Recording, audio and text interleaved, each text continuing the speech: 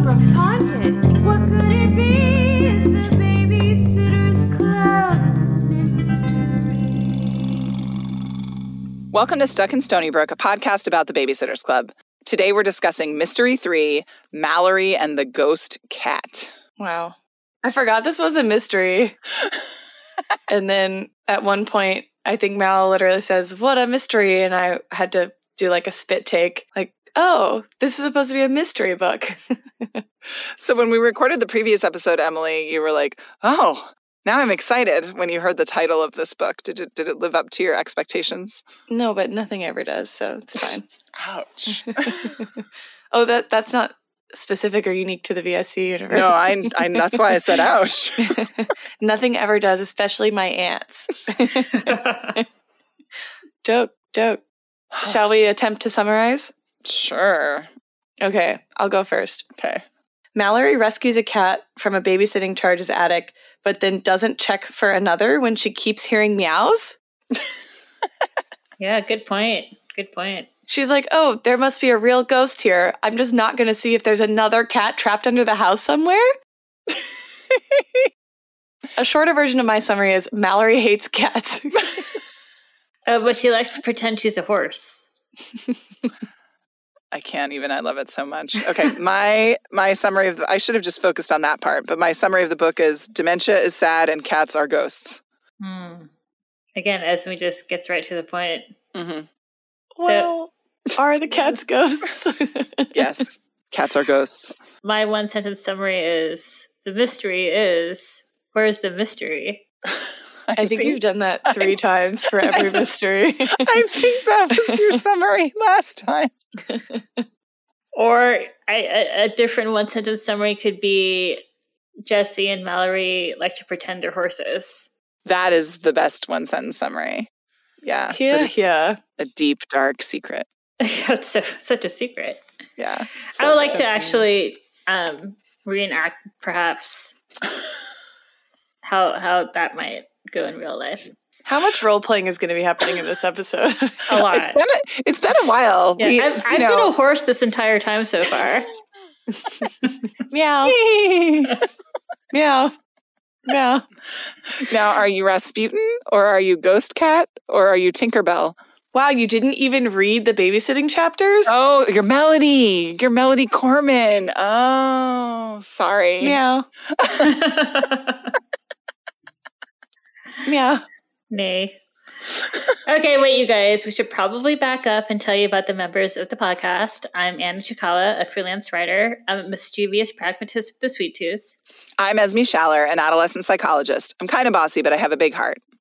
Meow. I'm Emily Crandall, a feminist scholar. I'm a total individual and I like health food. If you want to learn more meow about us and how we know each other, please check out our prologue episode. Also, rate and review us. It really helps people find the podcast. If you have any questions, comments, or commentary about anything BSC related, drop us a line at stuckinstonybrook@gmail.com. You can also support us on Patreon at patreon.com/stuckinstonybrook. One benefit, perk, not a work perk, a regular perk, a good perk of being a patron is that we prioritize your BSC Big Five. Priority being the operative word. Yes. Please excuse us and thank you so much for your patronage. Today we're doing Laura, a loyal patron and listener since summer 2020. All right. Let's give a big meow to Laura. Meow. Okay, so Laura, her BSC Big Five, let's see what she has here. Okay, her relationship to school. She wasn't an honor student, but she got decent grades, however, was terrible in math. In middle school, she always wanted to be more of a leader and enjoyed being the center of attention. Later on in life, she became more of an introvert and has a lot of social anxiety. Moving on to her fashion and style choices, she liked being creative with her outfits, loved wearing bright colors and painting her nails. She also liked hats, vests, and friendship bracelets. Her parents refused to spend a lot of money on clothes, so she was usually only allowed to buy clothes from Sears. Classic. Mm-hmm. Love a vest also. She was also small for her age, so was stuck buying clothes from the children's section for a long time. Occasionally, as a treat, she got clothes from the store, limited too. when it was yeah. still popular. Remember that store? Totally. Your mom loved that store. Oh, here's the most important bit. The most important. She didn't get her period until the end of 9th grade, almost 15. Oh, She very also nice. always looked much younger than she really is, and she's extremely short. Like, how short? Well, she sent us a follow-up email at the end. Okay. So 5 feet tall, exactly. Oh, okay. Did not date in middle school, however, had a series of crushes for as long as she can remember. She did have one steady boyfriend her sophomore year of high school. Getting a always lot of important. Marianne vibes. To have a crush at Yes. any given time, or one or several crushes. Emily's eyes are all shifty as she's saying. Yeah. You guys don't have crushes? I know both of you do. Yeah, Emily's really into crushes. Well, I love I them. don't leave my house, so I can't. Anne has a crush on like the doorknob. her You her can have a neighbor's crush on someone on television. her neighbor's hedge. I mean, is it crushable? It's the UPS man. Okay. Oh, well, that's a Hot. classic. Yeah. Yeah. Actually, Micah has a crush on some delivery guy. It's not UPS or DHL, but it's some other delivery Mhm. service. And whenever he sees Micah, they're like besties. Oh. It's really funny. Okay. Her hobbies included reading, journaling, playing computer games. Lisa Frank, yeah. What? Listening to music and coloring. She was born in 1985. She still enjoys those things as an adult, except now she also loves listening to podcasts. Let's see, a little jump to present day. She's currently the president of the PTA at her son's elementary school, mostly because no one else wanted the job, and she had never led anything before. Important And- detail. Okay. Yes. And also, only 5 feet tall. Okay, I get a little bit of Claude vibes with terrible at math, obviously. Mm-hmm. Yeah. But I think that might, and the like creativity. Yeah, Yeah. I feel like fashion creativity with style outfits, choices. For bright fashion. colors. Yeah. Yeah, because you can be a Claude. You don't, like you can only be a Stacy with a little bit of money. Money. You know what I mean? Yeah. But you can be a Claude on at a the working thrift store. family's salary. Yeah, Totally. for sure. Yeah. So Marianne vibes too, I think, with like Mhm. physiologically and Mhm. Emotionally.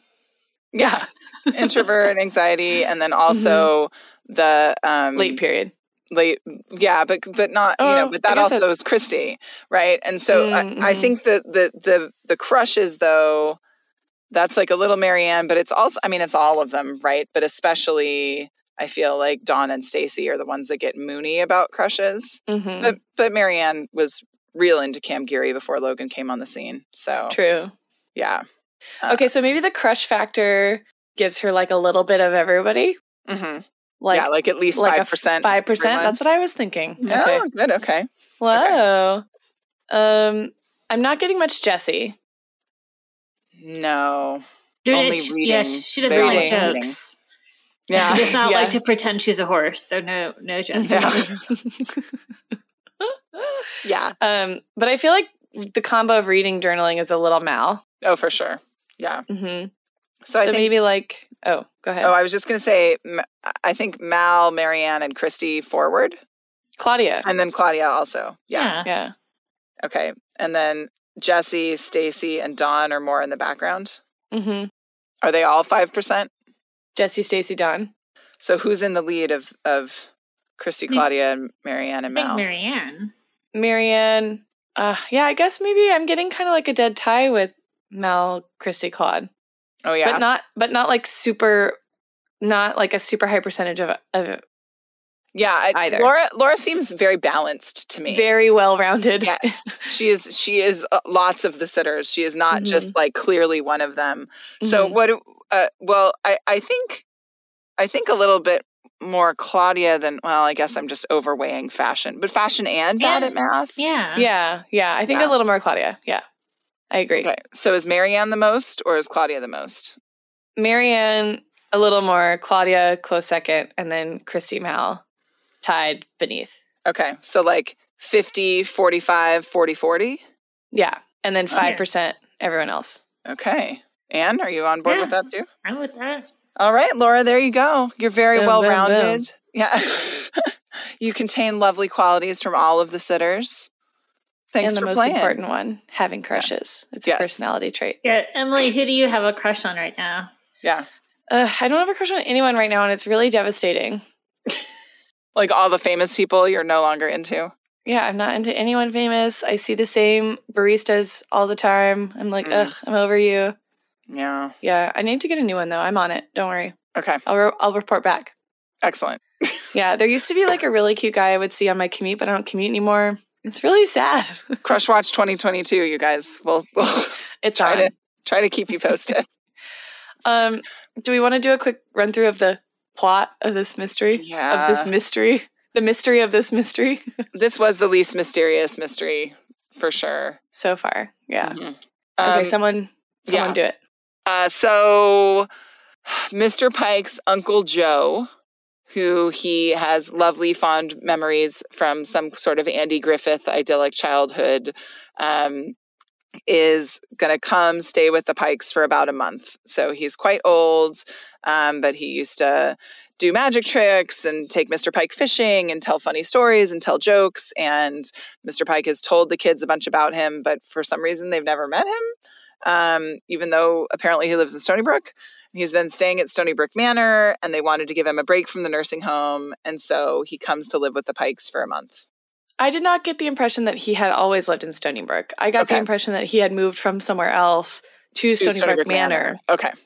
And so they were like, well, why stay there when you could stay with us? That was my... Okay. Yeah, I could be wrong. So that's sort of the A plot. There's really not much Babysitter's Club in this book. Like, we don't see the other girls There's like much. one meeting. Yeah. There's like and one a meeting Christy or babysitting two. chapter. Yeah.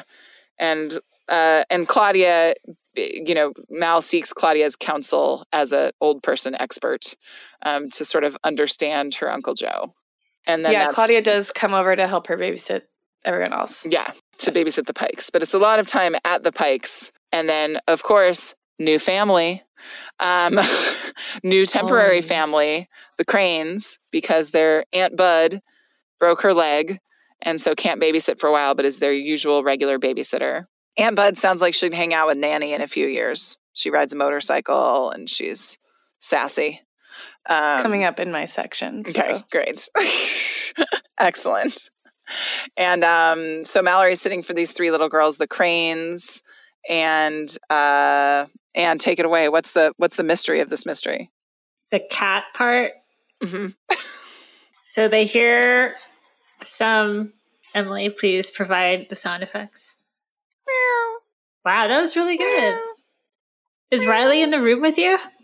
That is not my cat's name. Whoa. Oh, it isn't? What is it? Ripley. Control, Alt, Delete. Control, Alt, Delete. Have you never seen Alien? I don't know. Riley Ripley? Kind of similar. I feel pretty good about myself that I even got it in the right... Started with the right letter.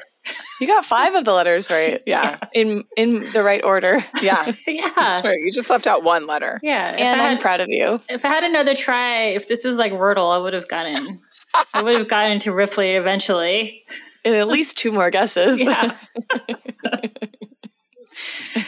So they hear, right? So they go up to the attic and they see this like fluffy, cute little cat. And White and mysterious. White and mysterious. And then no, so then the parents come home and then later on they get it down from the attic and kind of put it in the laundry room. It's skittish. Yeah. Yeah. But then... Okay. Oh, go ahead.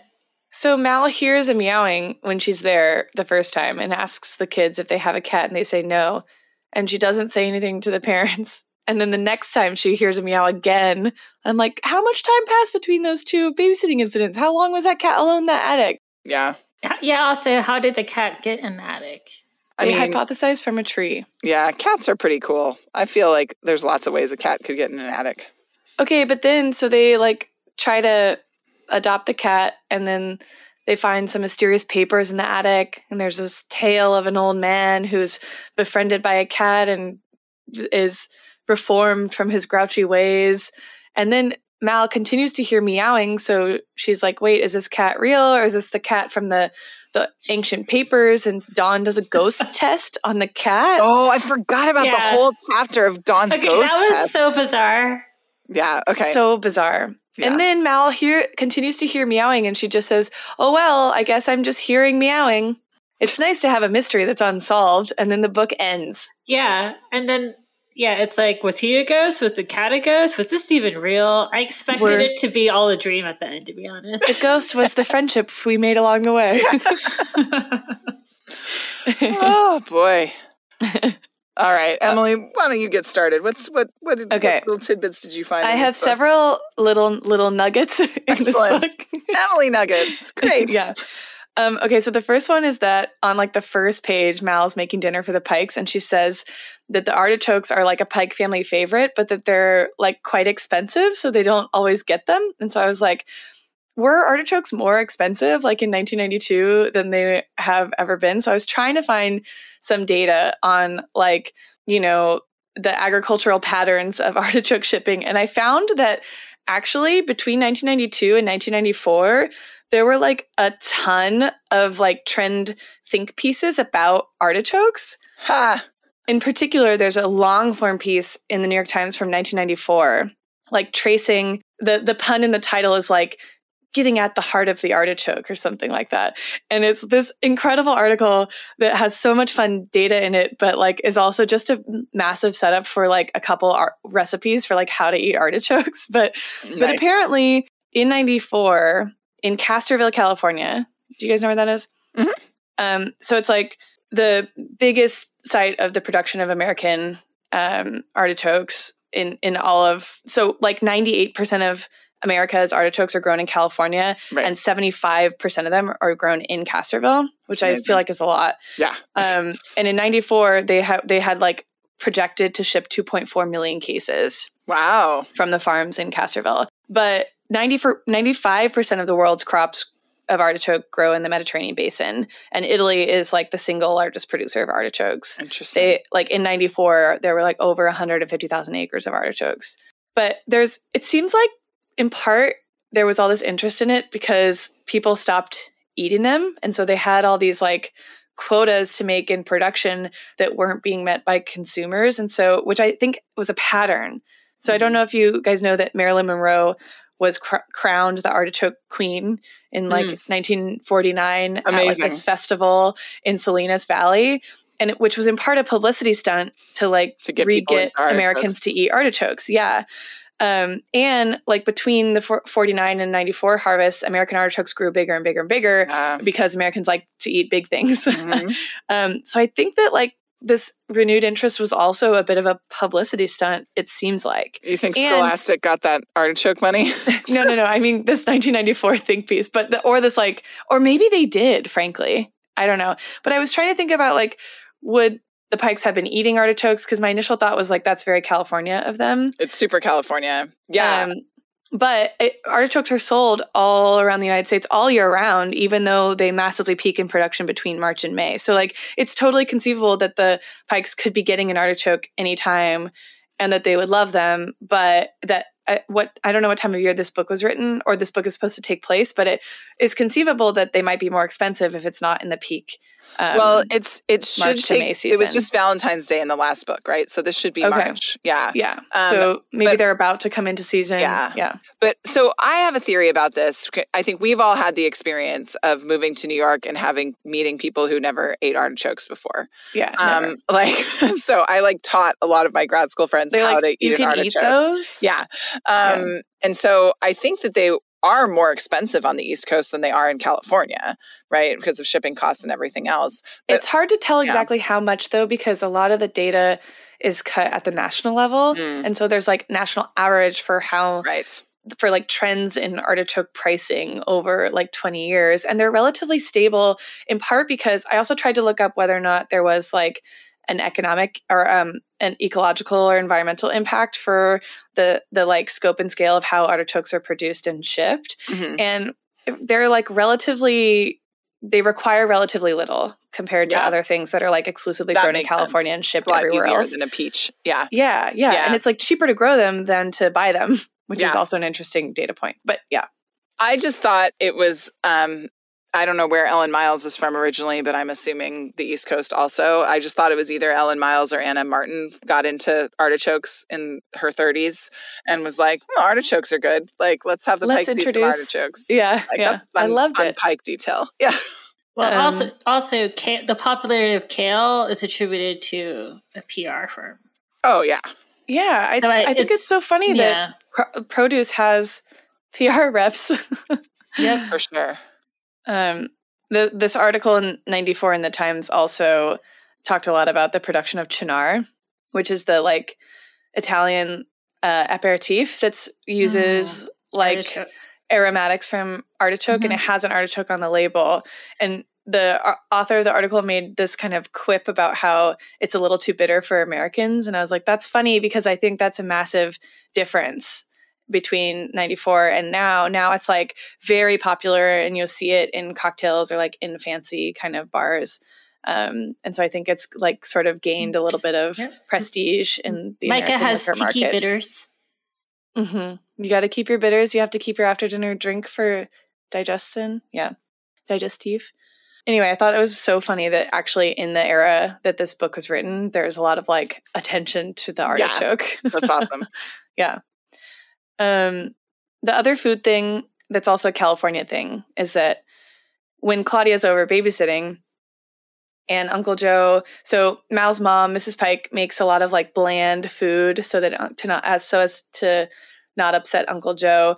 And one of the days he kind of like, when Mal and Claude are babysitting, he kind of like gets up from the table. He's like, I'm done with this nonsense. And so Mallory's like, fuck it, let's go back to our old habits, open the fridge, eat whatever you want. And she says to Claudia, I'm going to make you a Mallory special. And she pulls out salsa, cheese, and flour burritos, which, by the way, did she mean tortillas?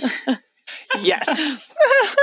But I was like, oh, she's going to make a quesadilla with salsa. Like that is like the go-to, just like as people are standing around and everyone's hungry, but we're not going to make a meal food that is constantly circulating in our family. Yes. Yeah. 1,000%. And so I was like, is Ellen Miles from California? I just looked it up. She is not. She is from New York City. She's not. That's so interesting. There's so much like California food in this book and way more realistic than any of the weird fake health food that Don eats. Tofu in nut Don loaf. books. Yeah. Why did you have to say that to me? It's my new pet name for you. Tofu apple nut loaf. Sorry. Okay. Another thing is that Mal spends the whole book reading A Wrinkle in Time and then passes it on to Jessie. And at the end, Jessie's like, by the way, I finished Wrinkle in Time. I loved it, which I loved that series, all of Madeleine Gale's books when I was a kid. I recently reread Wrinkle in Time because the film came out and Matt had never read it. My partner Matt had never read it as a kid. So I was like, you have to read this book. It was like so formative for me as a child. And it holds up. The book is really good. And I was looking to see if there was any like feminist criticism of the book. And what I found is actually a lot of criticism of the film, that they kind of like dulled some of the like feminist sort of message of the film, of the book, in part because it sort of like flattens her struggle to one about like self-confidence vis-a-vis appearance. And I read a couple articles that were criticizing the film's portrayal of Meg as a kind of deferential, like forgiving of the male figure in my life for hurting me, at like the sort of self-sublimation kind of feminine trope, which is like not the role she plays in the book. And I know I watched the movie, but I don't remember having that criticism of it at the time, but I would be curious now to go back and watch it again with that angle. And like having consumed both a little closer together, I think would also be an interesting comparison. But I thought it was interesting that a criticism of the movie is that it's not as feminist as the book. And it makes sense that would be a book that Mal and Jessie were passing back and forth. Because I don't think it's a book that's too young for the other babysitters at 13 at all. Like she could have easily been like, hey, everyone in the club, read this. It's fantastic. But that we know that they're little kind of budding feminists who don't care about the Little Miss Stony Brook pageant. It seems so appropriate to me that they were like passing that book back and forth. That's awesome. Yeah. Should I keep going? Yeah. Okay. I think so. So the other thing is that one of the things they find in the attic at the babysitting house is a dressmaker's dummy with a tiny waist, which Mal remarks upon, which I thought was interesting. And I was thinking about like the history of the small waist and the history of the corset. And the corset is super old. It like predates Christ by a really long time, but it has like fulfilled a bunch of different functions, and it wasn't always a kind of icon of femininity that really began with like what we think of now as that kind of archetype of a corset that requires the lacing and really, really narrows the waist is a function of a feature, an outcome of what do you call it? An item? I don't know. Something of the Victorian era. So like not so old, but it's had a resurgence in fashion, not with the tight lacing bit, without that. So the silhouette without the restrictive kind of bone crushing physiological side effects that have been like a target for feminist criticism for quite a long time. So I thought it was interesting that there's just like this dummy, but also that Mal remarks on the tiny waist is kind of interesting. I don't think we're supposed to learn anything from that remark, but any thoughts on the corset? It just looked like you were about to say something, Anne. I don't know. I was just thinking if I had ever worn a corset before. And the answer is no. Because why would I? Because it sounds really uncomfortable and restricts my eating. So, no. Yeah, I mean, it's hard to wear even high-waisted jeans when you're trying to eat a big meal. Oh, geez. Yeah, I will not wear high-waisted jeans out to dinner. That's for sure. Once we went out to dinner with Micah and his sister in New York, and it was actually in Williamsburg. It was some Brazilian restaurant, but it was very hot and steamy in there. And like the chairs were kind of like not really chairs, they were low to the ground and kind of like stools. So she was wearing high-waisted jeans and she was like, I can't be here. We got to get out of here. So we because she was so uncomfortable. So we left. The corset. Yeah. In a different era. Okay. My last thing is about Aunt Bud. Aunt Buds. Mm-hmm. So she's the sister of the father of the three girls that Mal is babysitting kind of long term. And the reason Mal is babysitting them long term is because their aunt, who's their typical caregiver, has broken her leg. And so she can't babysit them for a while she's healing. And the girls are like gushing about her. And they're like, she rides a motorcycle. And Mal does this kind of like daydream of Aunt Bud as this like badass, like tattoo covered leather jacket wearing woman. And I was like, oh, is this the little lesbian gay kind of tease that we're getting from, but Anna Martin didn't write this one, but still I was like, that image of the kind of dyke on bike would have been totally in the zeitgeist at least. And Mal might have had access to that as like that association of like lesbian women, particularly who perform butchness and their association with motorcycles, which like way predates the emergence of the formal kind of Dykes on Bikes organization. Do you guys know what that is? Yeah, which started in San Francisco Pride in the 70s.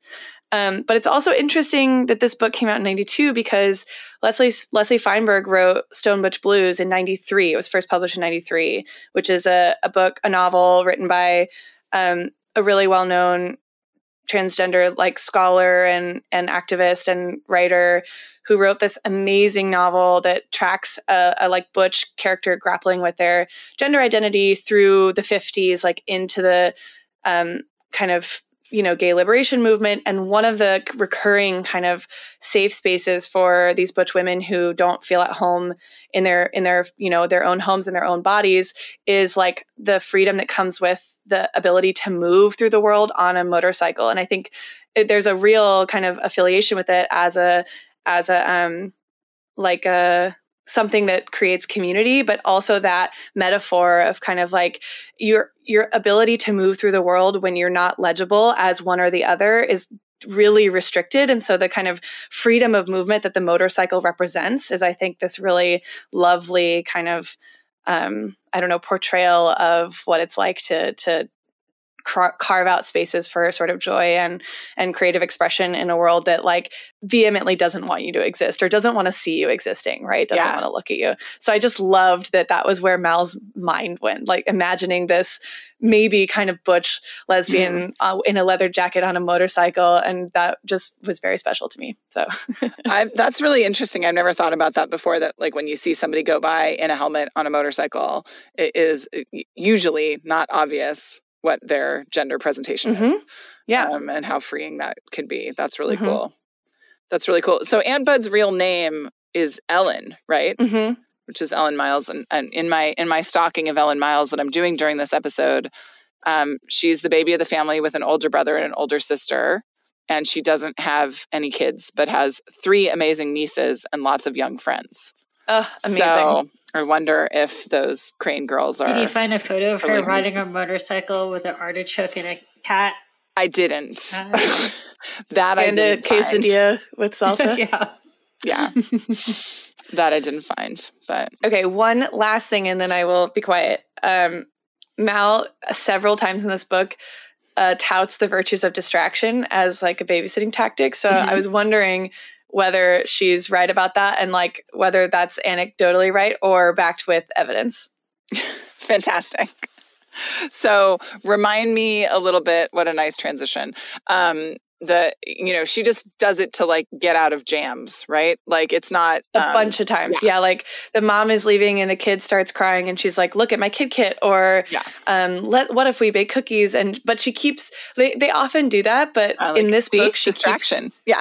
In this book, she keeps reiterating how important distraction is and how well it works. Which I thought was so funny. Yeah. So I didn't look up any studies on it, obviously, prior to this, because I didn't know you were going to ask me this question.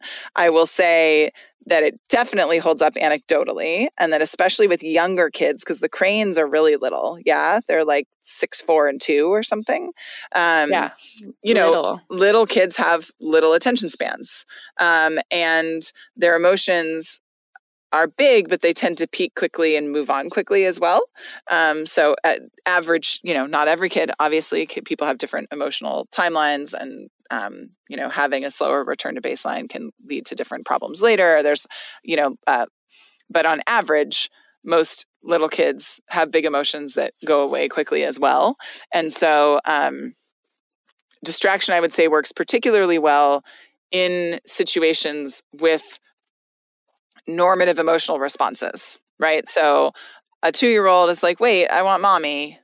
Nah, but has the experience of mommy coming back, knows that she's not really in danger, right? Like if now I can't remember a single Crane kid's name, but Margaret, if Margaret or Katie fell out of a tree being like, look at my kid kit, wouldn't work. Right. Right. That makes sense. And wouldn't be appropriate. But if it's sort of normative disappointment or normative transition sadness, things like that, or like in the Pike house, right? Nikki and Margot getting into a spat about something like they probably do 100 times a week. Like in those situations, it's going to work really well. But it's not going to work with like real crises or very big emotions. Somehow is partially right. Yeah. No, I mean, it is a great babysitting tactic, and one that I have used very frequently in my work with children across my lifespan. Beautiful. Any comments on anything I've shared so far? I mean, I love it all. It's been a while since we've had just like a 20-piece Emily Nuggets. Yeah, I mean, I thought, the artichoke thing. Who knew? Mallory liked artichokes. That was, to me, the biggest takeaway from this book. Yeah. The biggest mystery. How did the Pikes come to all love artichokes? It's also further proof that all 3 of us are Mallory. Just saying. Like, gotta add that on. Fair enough. So the main non-babysitting plot of this book is Uncle Joe coming to live with the Pikes. And this is a case of Anna Martin, with the help of Ellen Miles, laying out, things that are hard for little kids to understand and helping them understand it in the way we've seen her do with cancer, or the way we've seen her do with deafness and with many other things across the series. So Uncle Joe moves in. He starts doing lots of weird things.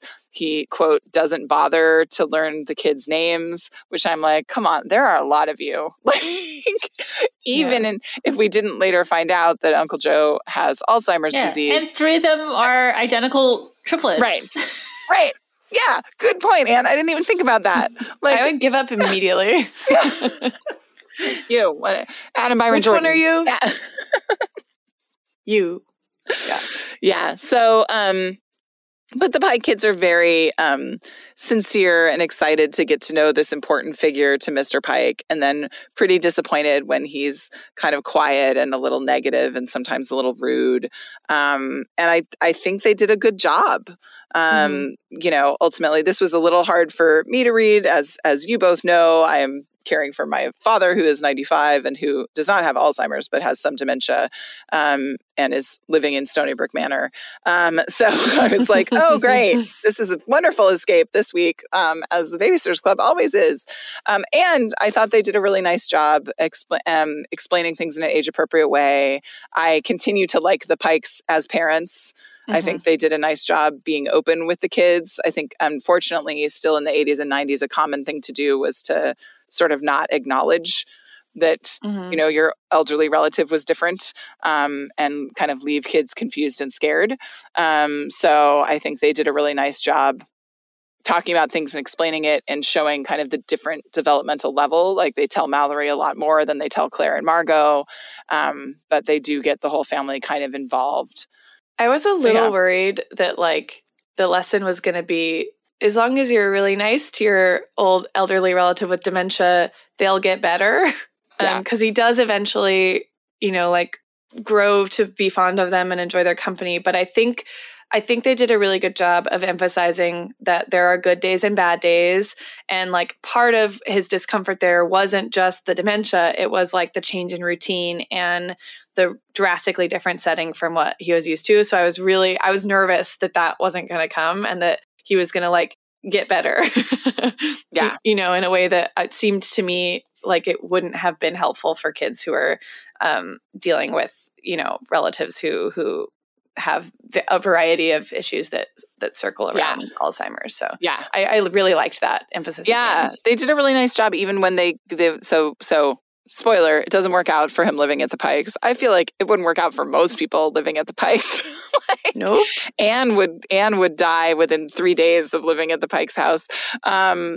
And so he goes back to Stony Brook Manor, but they all go visit him and they get to eat with him in the dining room there. And as they're leaving, one of the nurses says, smiles at the Pikes and says, he's a dear on his good days anyway. And sort of, they do a nice job of continuing to drop the breadcrumbs of, like, this is up and down. This is a progressive disease. You don't really know what you're going to get. It's hard. And also of showing Mr. Pike's emotions of, like, the difference between this, you know, beloved uncle. Lots of good uncle and aunt content in this book. Like, yay for aunts and uncles. But his relationship with him as a kid versus him now, and kind of showing glimpses of his sadness as well, which I think they did a nice job with. I agree. Yeah. I was like, oh, look, it's Mr. Pike. Haven't seen him in a while. Yeah. Well, he's a dad, so. Yeah. But we got more of him in this one. It was good. Yeah. It was good to see him. No Daddy Stu. Yeah, no Daddy Stu. Ew. I had forgotten about that. When we were talking before we got on, you said you had a neighbor who had dementia when you were young. Actually, both of our neighbors did. We were flanked by two elderly people who lived alone. Ooh. Yeah. So on one side, Wanda did have a neighbor kind of basically become her caretaker. But Mr. Lawson on the other side didn't really have anyone. But, it was just that thing. It was always very nice. But I think what scared me as a kid, and this is like when I was probably 6-ish, that it was just like unpredictable was the most like scary part I remember. Like, I didn't know what he was going to be on what day. Like, was he going to be really remember me and be like really friendly? Or was he going to be like kind of like irritated at me, So I'm sure that's what is a very normal response for. Yeah. Yeah. That's so interesting though, because right as you're talking, it strikes me that you couldn't. The best setting in the BSC universe for this is the Pikes, because you get the story told through level-headed, practical Mal, but you get to see Claire and Margot, who are 5 and 6, being scared. Right? Like crying in the middle of the night because they're confused when they get up to go to the bathroom or whatever. So you get like the full range of kid reactions, but told through Mallory trying to be the peacemaker and make everyone okay with it. I think that's very clever. It's very clever. What did you guys think of the fact that Nikki was the first one to kind of break through to the old Uncle Joe? I mean, good for Nikki. Nikki needs a win. Right. That's what I was thinking too. Yeah. I was also wondering, like, does Nikki look the most like young Mr. Pike? Like, is it, it's less likely to be one of the girls? And or he's also the odd one out. Oh, yeah. Good point. They've got a little connection there. Yeah. Well done and kind of a bummer. Yeah. It was definitely an interesting, we got our, the plots were very, there was Ghost Cat and then Uncle was Alzheimer. So. Well, but the parallel is Kennedy Graham, right? The lonely old man from the letters in the attic. Yeah. So that's the point, is that Kennedy Graham was like Uncle Joe until he met his cat. The cat. What was his cat's name? Tinker. Tinker, right. Yeah. Mm-hmm. And that's why the Cranes eventually named their cat Tinkerbell. Yeah. Cute. All right, Anne, lighten this up. This is why I began us with quesadillas and dykes on bikes. I appreciate it. I appreciate it. We'll start high and we'll end high again, I hope. Yeah. Well, I just have a few nuggets.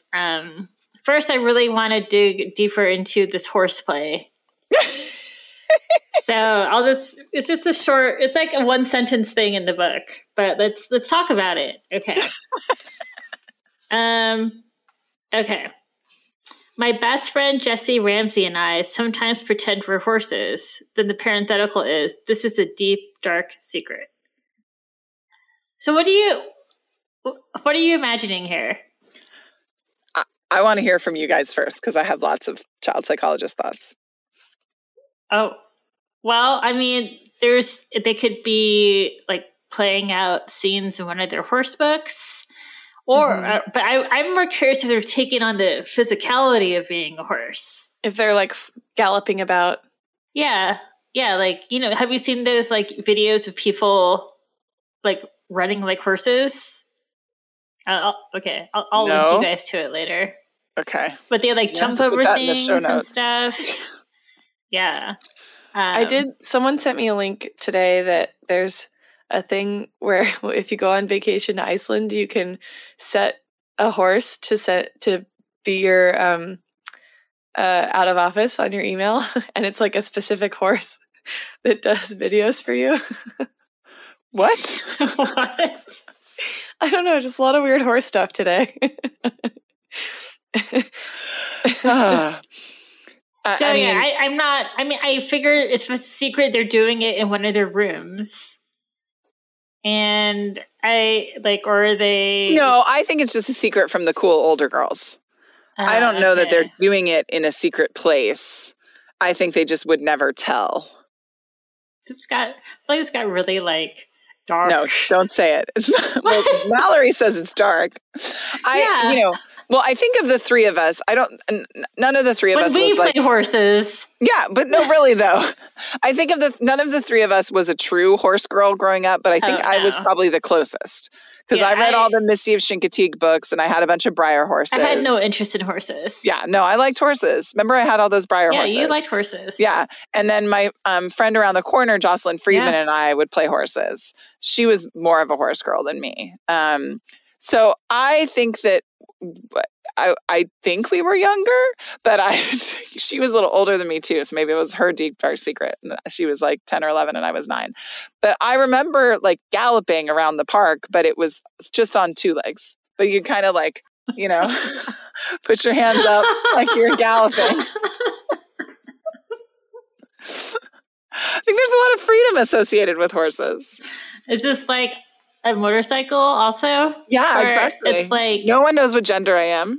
I'm just a horse. I just look like a horse. Okay, cool. So that answers my question. Moving on. Emily, do you have any thoughts? No. Why did I love this line though? Why did I love this line? You guys tell me. About the horses? Yeah, I wrote it. I put little stars around it. Why you liked it? Yeah. So I'm Esme, and I'm thinking why I like this line. Yeah. What's the line again? Can you feed it to me? My best friend Jesse Ramsey and I sometimes pretend we're horses. And this is a deep, dark secret. Does No it idea. sound like a quote from something? no, it's not a complicated reason why I love it. No. I think this is the genius of The transition universe. period. Yeah, back to the Yeah. transition, right? This is that, like, they've got, the being It was 11 an easy is answer. It was simple. It was right in front of you. Being 11 is a real trial. I was thinking about horses too much. Yeah. Even though we're the eldest, our parents think we're babies, right? But it could just as easily be, Emily, you got it. Emily's got her hooves out in front of her. It could just as easily be, sometimes my best friend Jesse Ramsey and I play with Care Bears, or sometimes my best friend Jesse Ramsey and I play with our American Girl doll. Like it could be anything that is the trappings of childhood. They just happen to be horse kids, right? But I still do this childish thing when I kind of want to be a teenager like the older girls, but I also still like this childish Like thing. playing horses. Yeah. With my best friend. Exactly. Yeah. And the fact that she and Jesse are close enough that they can do that together, I feel like is like a very sweet, says something very sweet about their friendship. Okay. I like that. Good answer. Good answer. Thank you. Good answer. Yeah. So another thing is, on page 31, they're talking about making artwork for Uncle Joe. And I was wondering, so the triplets each give a different answer of what they're going to draw. And if we can, come to draw any of their personality by their answers. Okay. So science. Yeah. So Byron says, I'm going to draw Leonardo fighting Shredder. Mm-hmm. Adam says, I'm going to draw Calvin and Hobbes. Mm-hmm. And Jordan says, I'm going to draw a picture of Uncle Joe. Aww. Okay, so as we put your PhD to work.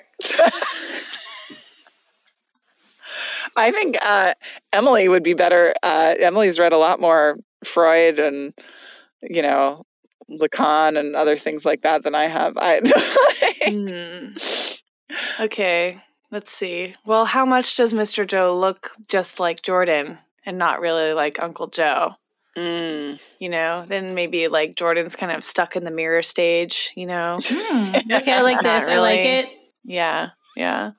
I mean, Byron's gay. We already know this. So that's why that's he likes to draw the Teenage Mutant Ninja Turtles. Yeah. Oh, wait, I thought it was the other way around. No. I mean, both the Teenage Mutant Ninja Turtles and Calvin and Hobbes are both soups gay. It's fine. Pretty gay. Right? Yeah. Freud would say. Yeah. I mean, I don't know. Okay. I think so.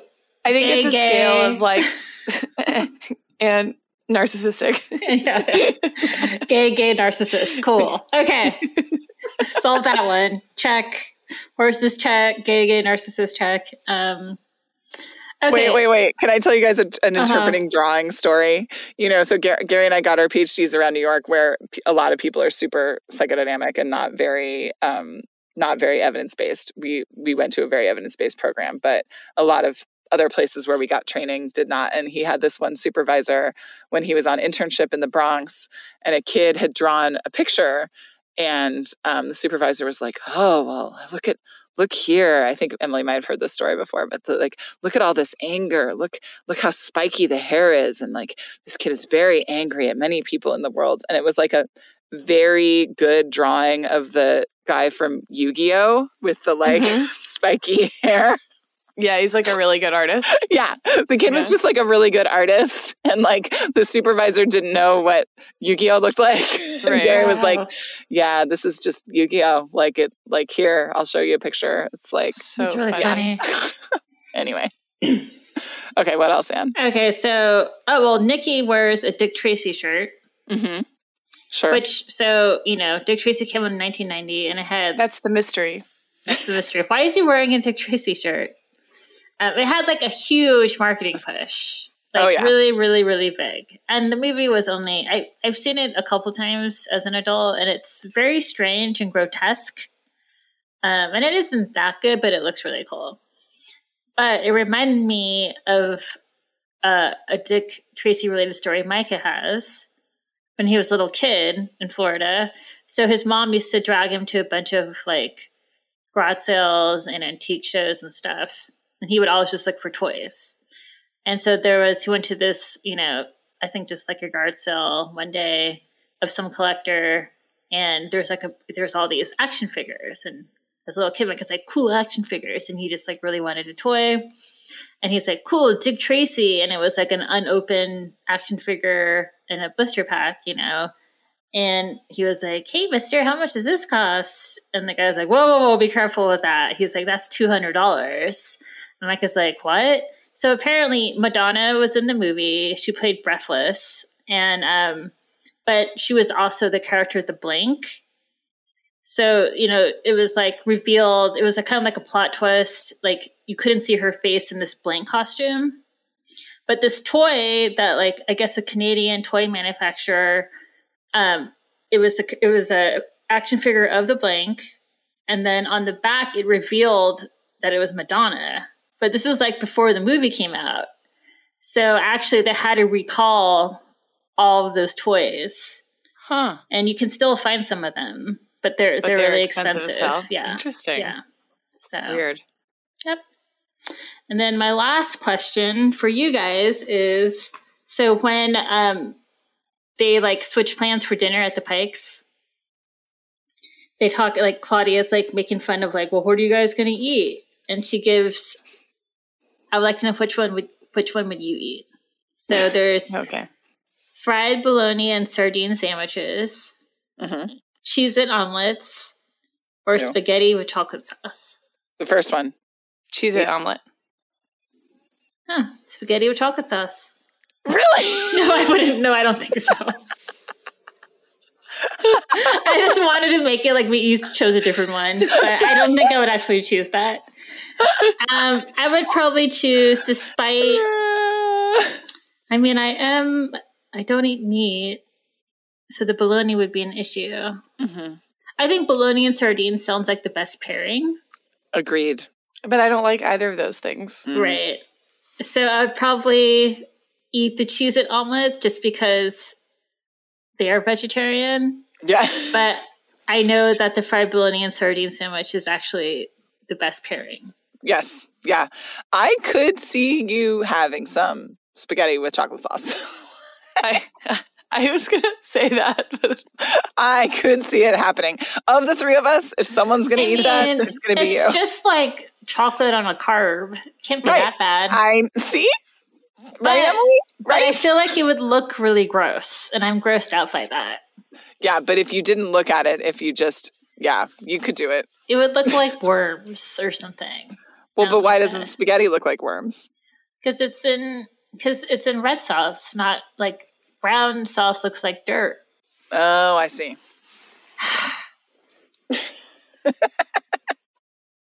Oh yeah, were we gonna do the wrap? I mean, I feel like we have to do the wrap. The Pike kids do a wrap. Okay. Emily, you really won't do it for us. Can you do like a meowing beat? Yeah, I'll meow on occasion. Oh, okay. You're like the girls in the background of the video. Yeah. Yeah. She's like she's like the orchestral hit, but she's just saying like meow. Yeah. What page is it on as? It's on page 46. Okay, so I think that one of us should do the rap and the other should sing Miss Mary Mac, and then Emily just kind of meows. Because that's what was happening in the Pike house. Oh, so we're supposed to do the whole, like, just the cacophony of Pikeness. Mm-hmm. Okay. I'm indifferent. Do you want to do Miss Mary Mac or the rap? I'll do Miss Mary Mac. I feel like you're good at raps. So true. Okay. Famously. No one has ever said that. And no one shall ever say it again. I'm just going to engage in the same. I'm reenacting the Pike family's cultural appropriation. It's fantastic. Okay. Okay. Ready? Count us off. No, I'm not ready. Okay. Meow, meow, meow, meow. Was I? We're the Rapid Pikes, and we're Miss here to Mary, say we're hip, we're deaf, we're cool in every way. I'm Byron, I'm Jordan, I'm Adam, I'm Nick. We're real happy to do just take your pick. Back. Meow.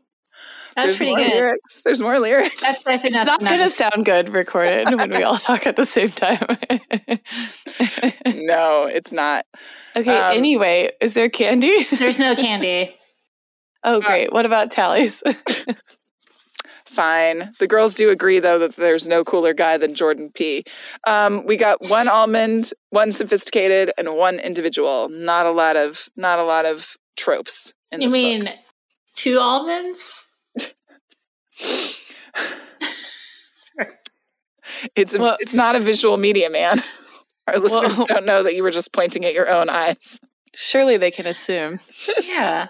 What were your favorite lines? Well, the horse line is kind of long for an episode title. Deep Dark Secret. There's a lot of Claire stuff that is cute. Mm-hmm. Do you have a fave? I liked a Bubaka hut. What? It says, Jordan says she's a tropical nut, and Claire says, a Bubaka hut.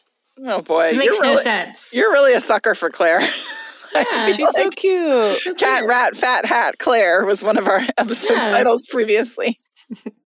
So, are you saying Claire is too lowbrow? No, I just... For our very highbrow podcast? Mm-hmm.